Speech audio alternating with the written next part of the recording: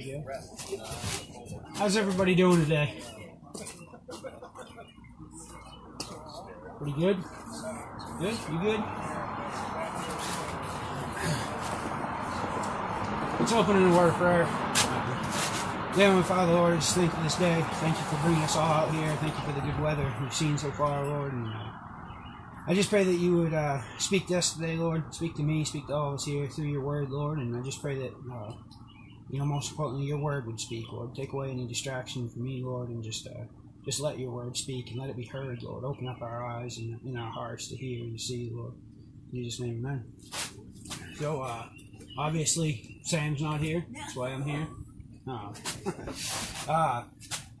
So Sam asked me to teach a little while ago, and I usually kind of hate when he gives me a long time because I go back and forth on where I want to teach or whatever, and never really feel exactly sure where I want to go. And but a little while after he asked me to teach, I was thinking about John chapter 8, which is where we're going to be today. And I got thinking about it because it was a piece of scripture that God used in my life personally. And then as I'm studying for it this week, there's been so much more that God showed me through it. And I also just think it's basically what kind of one of the topics we're going to be talking about is the authority of God. The authority of Jesus. Like when he says something to us, does the authority of Jesus, who he is, what he says he is, what he says he's capable of, does that affect the way we live as Christians? Does it affect how we care for people, how we move on from things in life, how we move into new things in life? Does the authority of Jesus affect us in that way? And I looked up the actual definition of authority, and what I came up with was the power or right to give orders, make decisions, and enforce obedience. So in other words, do we believe that Jesus has the power and the right? You know what I mean? I kind of think if we think about it, that's kind of two different things there, right? He has the power, he can make it happen, but he also has the right to do it. So when we, I think it goes with a lot of different things. Again, he has the power and he has the right to give orders, to make decisions, and to enforce obedience. And I've just been thinking about that a lot over these last couple of weeks. Does that affect how I live my life? Does it affect me? Does it change? Does it make it easier for me to make decisions? Because I get sometimes making decisions is hard, but do we believe that when Jesus says to do it, we can do it? Because he has the right to say that we do.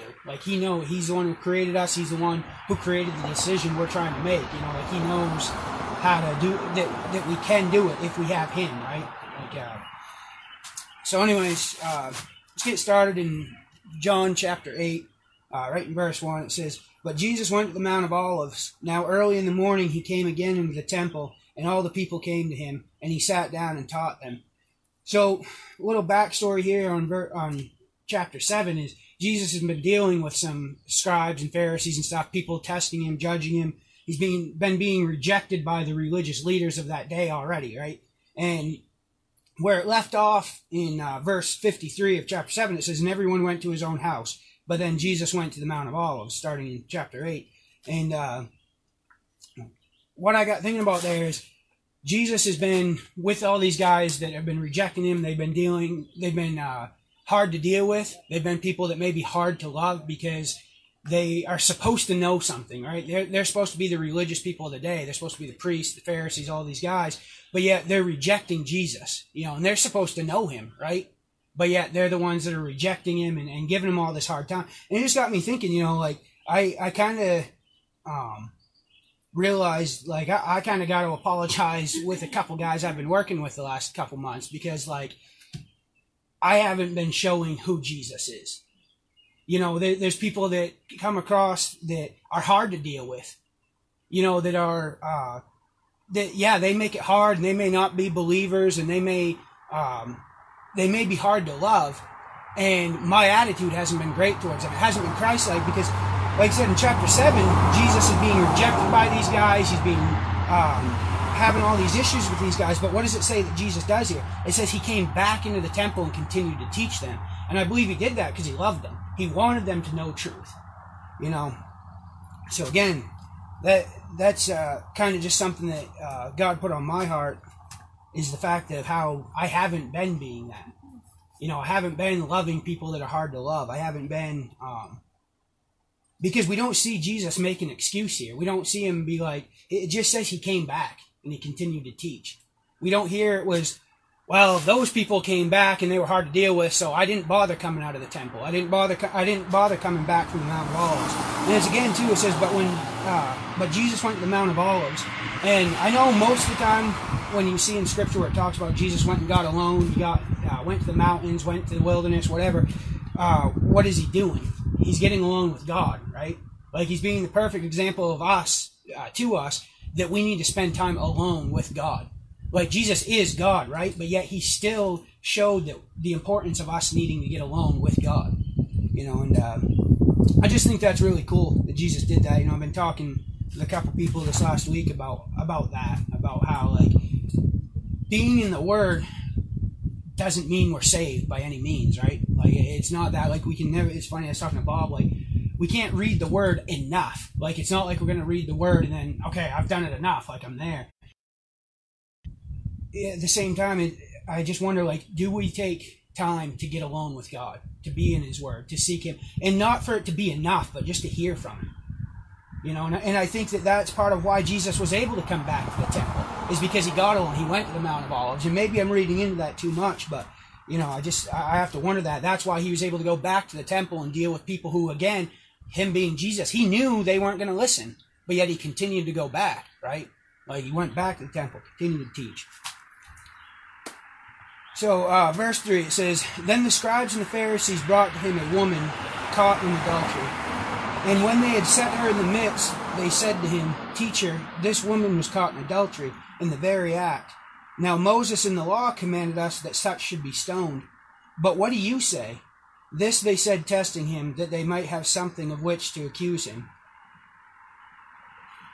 So we see these people, Jesus, you know, again, I hope I'm not reading into it too much, but Jesus is coming back to teach these guys again, right? What do they bring him first? They bring this poor lady caught in adultery, right? And I say poor lady because I got thinking about the Pharisees bringing this lady here. Like, yeah, she was living in sin. She got caught in sin, right? She was still created in God's eyes, right? Like, she was still somebody that God wants, God loves. And I got thinking about the Pharisees on this side of it, is I don't think they cared for this woman at all. I think out of spite for Jesus, if he would have said, yeah, sure, stone her, they would have stoned her.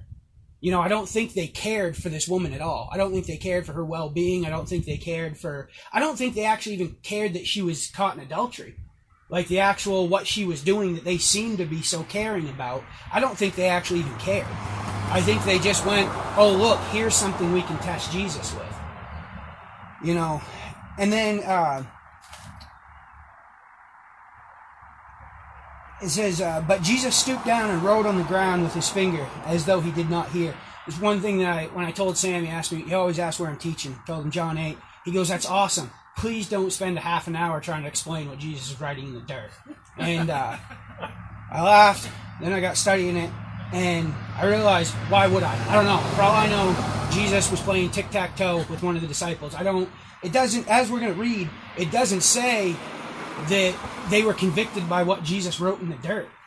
It doesn't say that, oh, they started to see what he was writing and then they decided to leave. No, it says that they were convicted by their conscience of what they had heard. You know, it doesn't say anything about the writing in the dirt. I really kind of have to wonder if sometimes I think that we bring things to Jesus that he's kind of like, guys, you know the answer here. You know, or maybe he wants us to keep seeking. Because we see that here as we're going to read, you know, they continue to ask him, right? And I wonder if sometimes, though, and again, I'm probably reading into this, but I wonder if Jesus kind of stooped down because he was just kind of fed up with it. Like he stooped down and it was like, whatever, you guys will figure it out. Like, I'm not going to play the game with you guys. You know what I mean? I think God can do that to us sometimes. I know how many of us have been seeking the Lord for something. We bring something before Jesus, and then we're like, oh, why aren't you answering me, God? I wonder sometimes if we have to step back and ask ourselves, do we already know the answer? And maybe the answer is just we need to seek God more before we come up. You know, we can bring something before Jesus and be like, what do you want me to do here? And he's kind of not answering because he's kind of like, you already know this. Like, you need to stop and think. And it's funny, me and Josh were talking a little bit this week about soul and spirit, right? Like our soul is who we are, and our spirit is Jesus. Sometimes our soul needs to be quieted so we can hear Jesus' Spirit speak, the Spirit of God speak. And I kind of wonder if we need to do that sometimes. Just step back and let the Spirit speak. Kind of let ourselves be quiet and let God speak and hear what it is He has to say.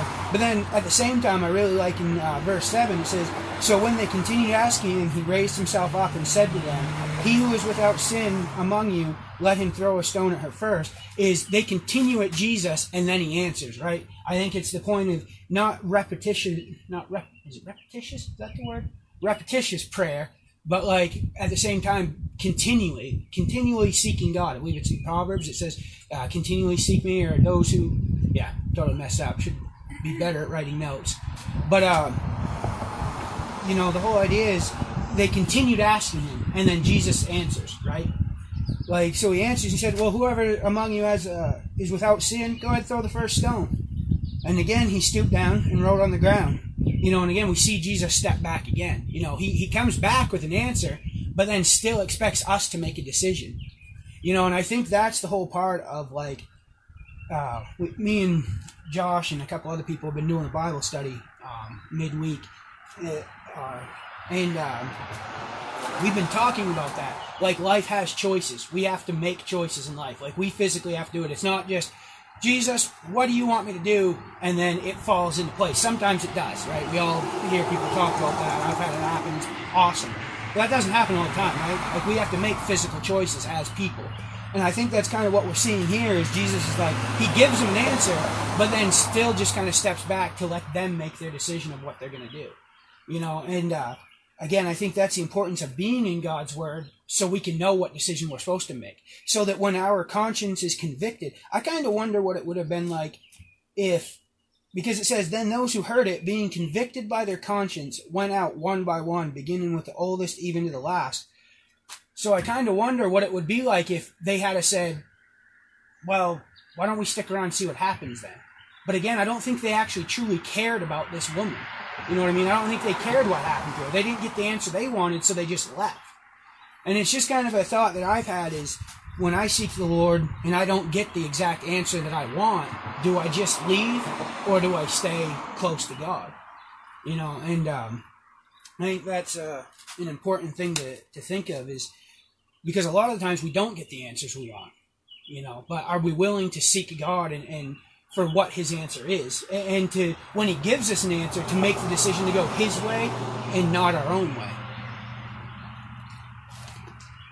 That was something, when I ran the addiction meeting, like that was something I said a lot, was you can always make one of two decisions. You can go God's way or your own way. And I mean, it's true for everybody. It doesn't matter what you're doing. It doesn't matter what you've done. Like, we have a decision to make. We can either go God's way or our own way. And something I used to say all the time was like, what has our way gotten us so far? It hasn't gotten us Christ. It hasn't gotten us better. It hasn't made us love people more. When Jesus had raised Himself up and saw no one but the woman, He said to her, "Woman, where are those accusers of yours? Has no one condemned you?" She said, "No one, Lord." And Jesus said to her, "Neither do I condemn you. Go and sin no more." This particular passage, like I said, this was something that spoke really big to me. I had been running the meeting for a little while. I was actually at the pastor's conference down in Maryland, and I'm sitting down there, and I'm reading this chapter, and I was really dealing with some stuff, because I was like, I definitely wasn't in a place where I was like, "Oh, I'm running a meeting. I'm there. Like, I'm something for Christ." It wasn't that at all. But it was very much like, God, if people knew who I was before, You wouldn't be able to use me anymore. You wouldn't be able to you don't understand, God. You don't get what I've done. You don't understand, like, I've done things, God, that people won't forgive me for, right? And as I'm reading this, God, I was literally like having this big argument with God, with my soul, very much of, God, You don't understand. You don't know.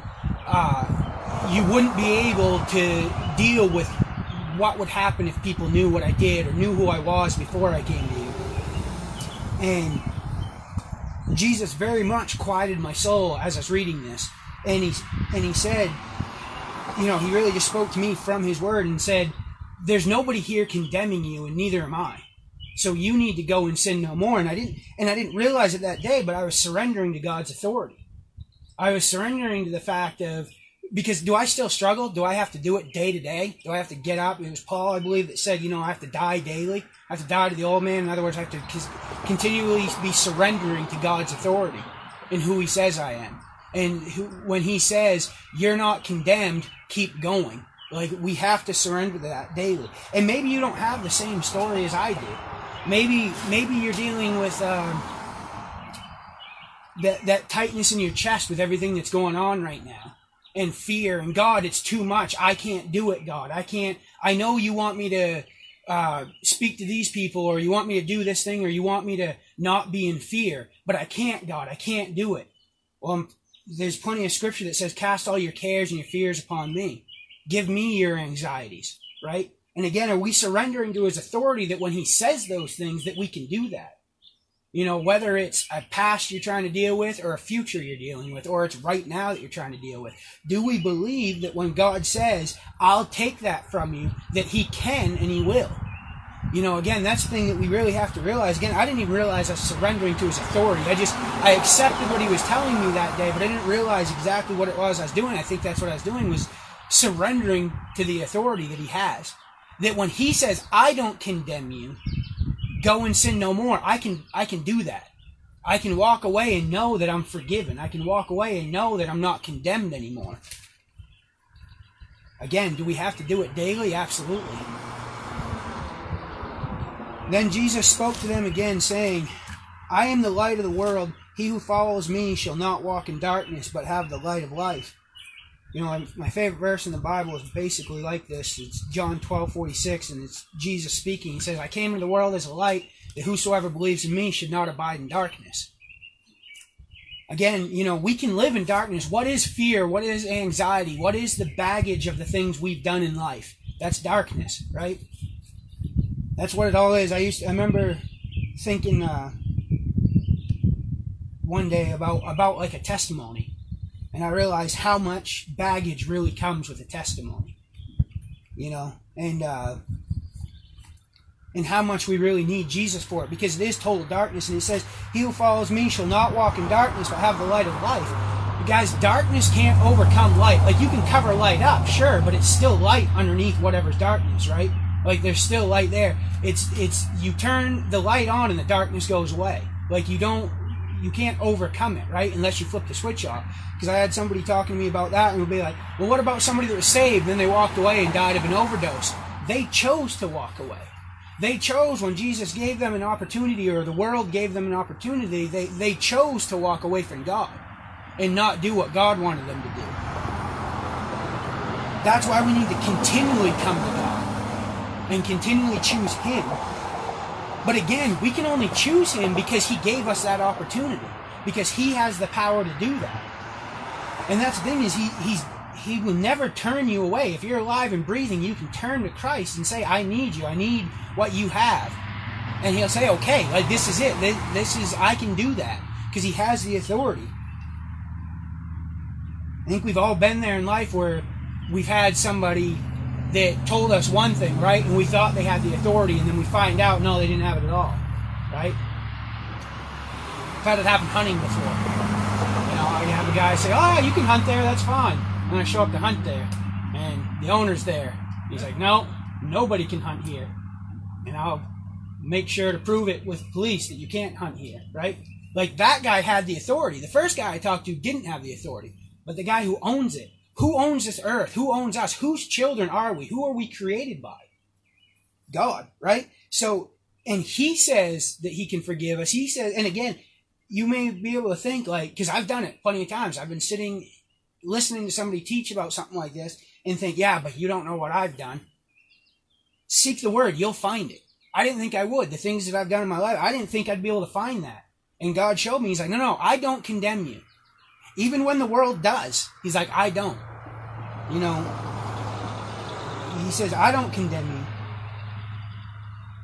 That go and sin no more. You know, I thought about teaching in John 4, and this may sound weird, but like it was too happy of a story, because like in the end, the woman goes out and she tells all kinds of people, right?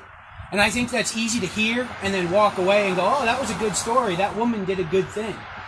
And I more so want us to walk away going, you know, like I don't want to convict you guys, but I want God's word to convict you.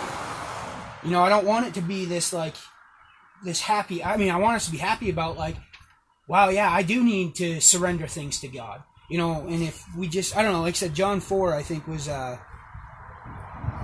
was too easy, because I know I've done that a lot. I love John 4, but I've gone, oh, that was great. And then when I hear the opportunity myself, it's kind of like, whatever, you know. And here, I think it's just, it leaves with more of a question. You know, are we willing to surrender to God's authority? Read a little bit more here. Verse 13, it says, the Pharisees therefore said unto him, you bear witness of yourself, your witness is not true. Jesus answered and said to them, even if I bear witness of myself, my witness is true. For I know where I come from and where I am going, but you do not know where I come from and where I am going. You judge according to the flesh, I judge no one. And yet if I do judge, my judgment is true, for I am not alone, but I am with the Father who sent me. It is also written in your law that the testimony of two men is true. I am one who bears witness of myself, and the Father who sent me bears witness of me.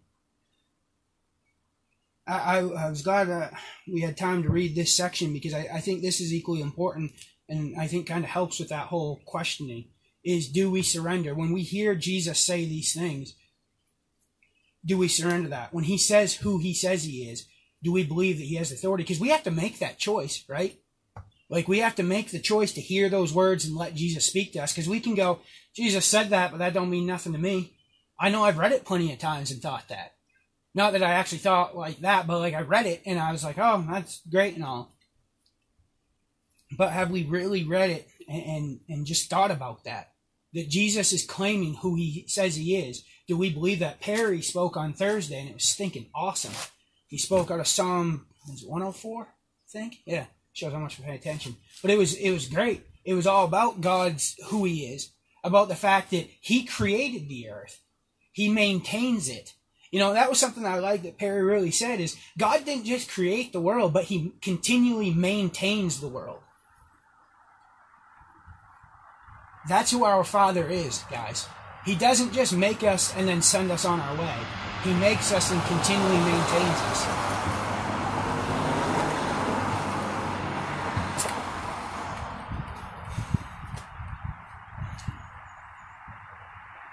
Then they said to him, where is your Father? Jesus answered, you know neither me nor my Father. If you had known me, you would have known my Father also. These words Jesus spoke in the treasury as he taught in the temple, and no one laid hands on him, for his hour had not yet come.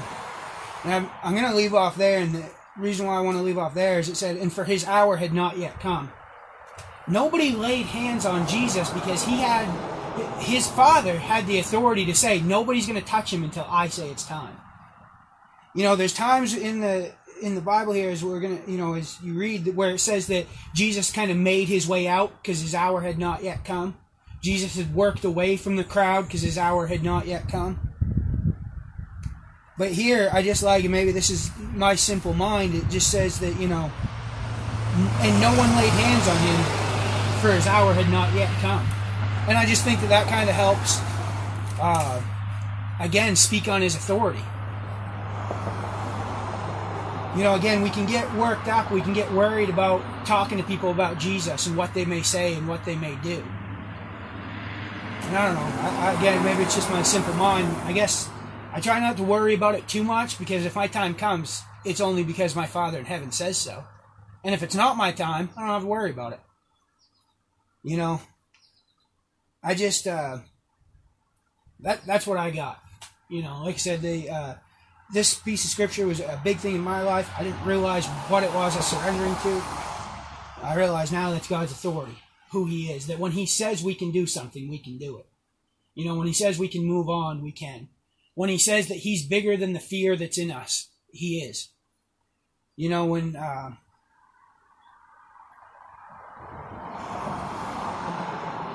he says that he continually maintains the world, he does. It doesn't matter if there's a virus going on. It doesn't matter if there's rioting going on. God is still in control. And do we believe that? He doesn't promise, guys, we're going to have an easy cakewalk of a life. But he does promise he'll be there for us during it, no matter what it looks like. And I just, I don't know, that's all I got. We pray and we'll get out of here. Dear Heavenly Father, Lord, I just thank you for this day. I thank you for who you are, God. I thank you for your authority, Lord, that you do have the power to tell us to move on, that you do have the power to tell us that you're bigger than anything we can deal with, God. I thank you for just what you've done, Lord, in my life. I thank you for this church, Lord. I pray that you would continue to strengthen this body in these times, Lord. Your entire body, Lord. I don't care what church it is, Lord. I pray that you would continue to strengthen it, Lord. And just bring us together, Lord. Bring us closer, God. Help us not to fight over different things, Lord, but to come together in love, to love one another, Lord. To love those on the outside, Lord, trying to reach people for you. I pray that you would open the eyes, Lord, of people. You know, that you would bring light. I pray that we would be the light that we're called to be, Lord. Just pray that you just watch over us today, Lord. Thank you for just all that you do. You know, being Father's Day, Lord, I thank you for being the great Father that you are, Lord. And I just pray that you would watch over us, bless us as we go out with our families today, Lord, and spend time. Just that we would reflect on you, Lord, and who you are and what you do, Lord. In the name of Jesus, amen.